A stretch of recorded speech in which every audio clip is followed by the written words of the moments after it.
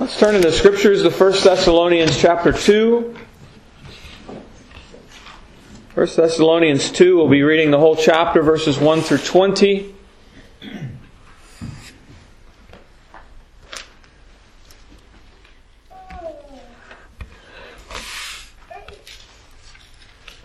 First Thessalonians 2, and beginning in verse 1, these are God's words.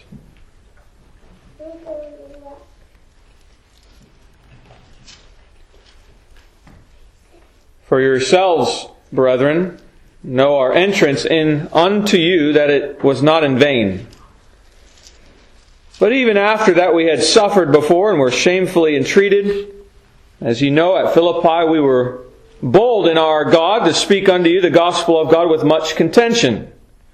For our exhortation was not of deceit, nor of uncleanness, nor in guile. But as we were allowed of God to be put in trust with the gospel, even so we speak, not as pleasing men, but God, which trieth our hearts. For neither at any time used we flattering words, as ye know, nor a cloak of covetousness, God is witness. Nor of men sought we glory, neither of you, nor yet of others, when we might have been burdensome as the apostles of Christ. But we were gentle among you, even as a nurse cherisheth her children.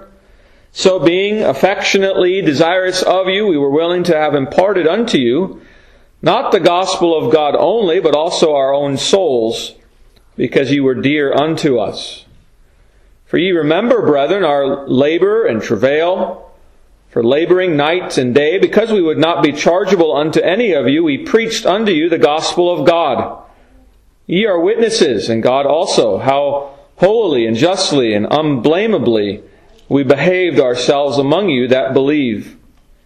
As ye know how we exhorted and comforted and charged every one of you, as a father doth his children, that ye would walk worthy of God, who hath called you unto his kingdom and glory. For this cause also thank we God without ceasing, because when ye received the word of God which ye heard of us, ye received it not as the word of men, but as it is in truth the word of God, which effectually worketh also in you that believe. For ye, brethren, became followers of the churches of God which in Judea are in Christ Jesus.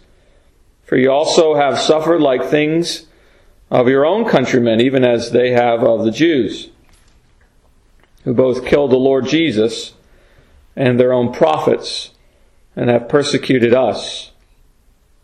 And they please not God, and are contrary to all men, forbidding us to speak to the Gentiles, that they might be saved, to fill up their sins always, for the wrath is come upon them to the uttermost.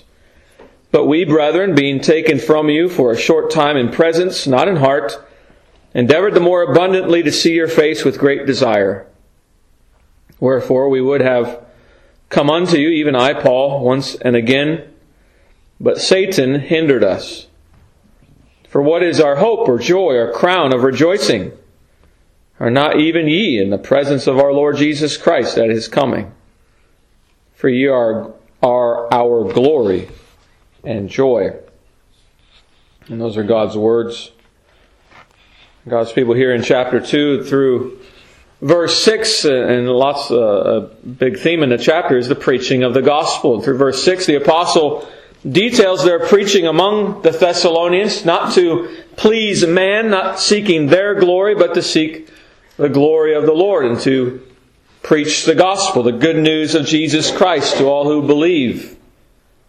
And then through verse 12, describing their interaction, that is, if you go back to chapter 1, verse 1, you see it's Paul and Silvanus and Timothy, that are writing this letter, and Paul particularly, but they're all there, and they're describing their interaction through verse 12 with the church in Thessalonica, and the success of their ministry through verse 16 to them, and the thankfulness to God of how the word was received when they preached to them, And then the effects, not only on Paul and others who preached, but on the church. And then he apologizes for his absence among them.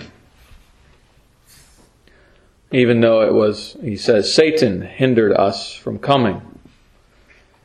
We see here in the whole of the passage, and perhaps we focus on verse 13, there we are to do the same as they did, the church in Thessalonica, to receive the Word of God, not as of men, but as it is in the truth, the Word of God, which will work then effectually unto each of your salvations, to all who believe.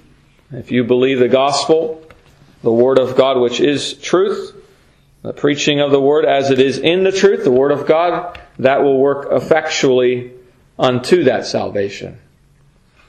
And therefore it's a means of grace, as the Lord tells us. Let's pray. Our Father, we're thankful once again for your Word. We're thankful that you teach us your Word and your ways. Even here, perhaps we are taught much about preaching. We're thankful for that. We're also taught about how we ought to hear your Word when it is preached. And we pray that we would be a congregation that would, in the hearing of your Word preached, to be hearers and receiving your Word with faith and with obedience, with love, as it is not of man, but in the truth it is the Word of God. It is from you. And so teach us how to receive it better.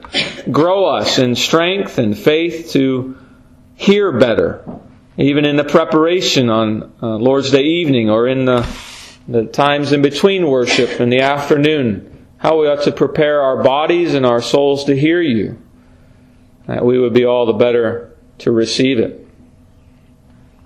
Father, we prayed this morning for those who are sick. I didn't know, but I do pray for Michelle, who's sick as well, that you would heal her. We do praise you that Ezekiel's been able to be better, and he's here this evening. We give you praise for this. Father, now we do pray and ask for your help, that you would spread the gospel to all nations, that you would cause your church to flourish and your kingdom to grow, and that as we pray for your Christ's kingdom to grow, we pray that Satan's kingdom would be destroyed and come to nothing.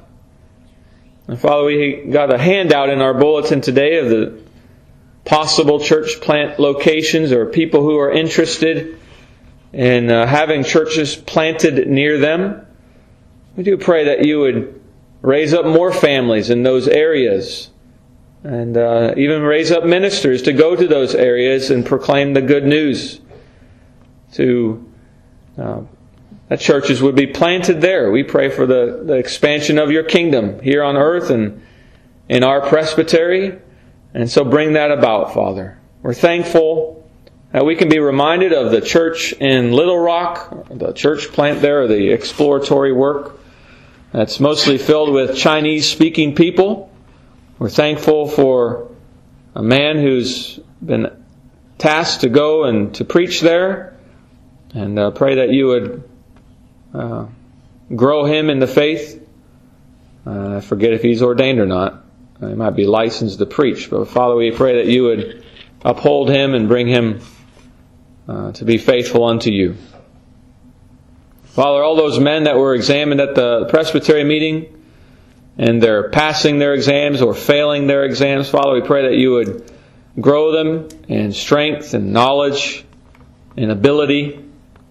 And by your grace, grant them a greater measure of your grace, even in the preaching of the Word, that they would be faithful servants to you. We do pray that if they are not called to be pastors, to be those who preach your Word, we pray that you would grant discernment to the presbytery, that we would be able to see that and guide those men to where they ought to be. We would shepherd them.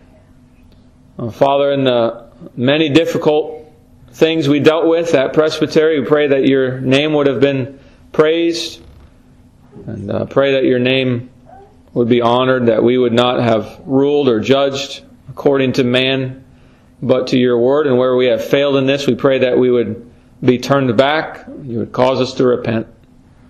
We praise you that the man who was called to the Washington congregation in Iowa, he passed his exams.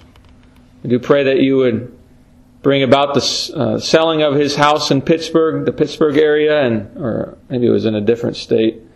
But Father, you know, and pray that you would bring about the sale of his home so he can move, and that he would be there ordained and installed, and that congregation would be blessed in the consistent ministry of a minister there, even in the pastoral ministry.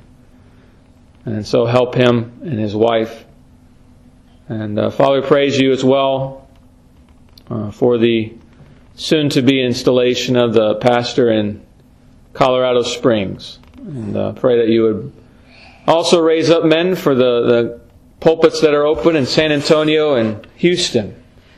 And you would grant success in the possible church plant, a second church there in Dallas and Euless, Texas. We pray that you would be with Pastor Gary Gunn as he goes down there soon to help in that work, to see if it's viable or not, if more families will come and to evangelize. And Father, we ask that you would bless his ministry and the Dallas church's ministry as they seek to plant another church in their area. Father, we do thank you for this congregation. Thankful for how you have blessed us and nourished our souls. We pray that you would continue doing that. Continue to cause us to praise your name and to never cease. We pray that there would be no covenant breakers amongst us, but only covenant keepers. And of our children, we pray that they would also not break covenant with you. For each one is in covenant with you as you have claimed them as your own. I pray that they would be holy and righteous, and you would grant them the gift of faith. And so send your Spirit and turn their hearts to you and cause them to believe unto repentance and unto justification. We pray in Jesus' name.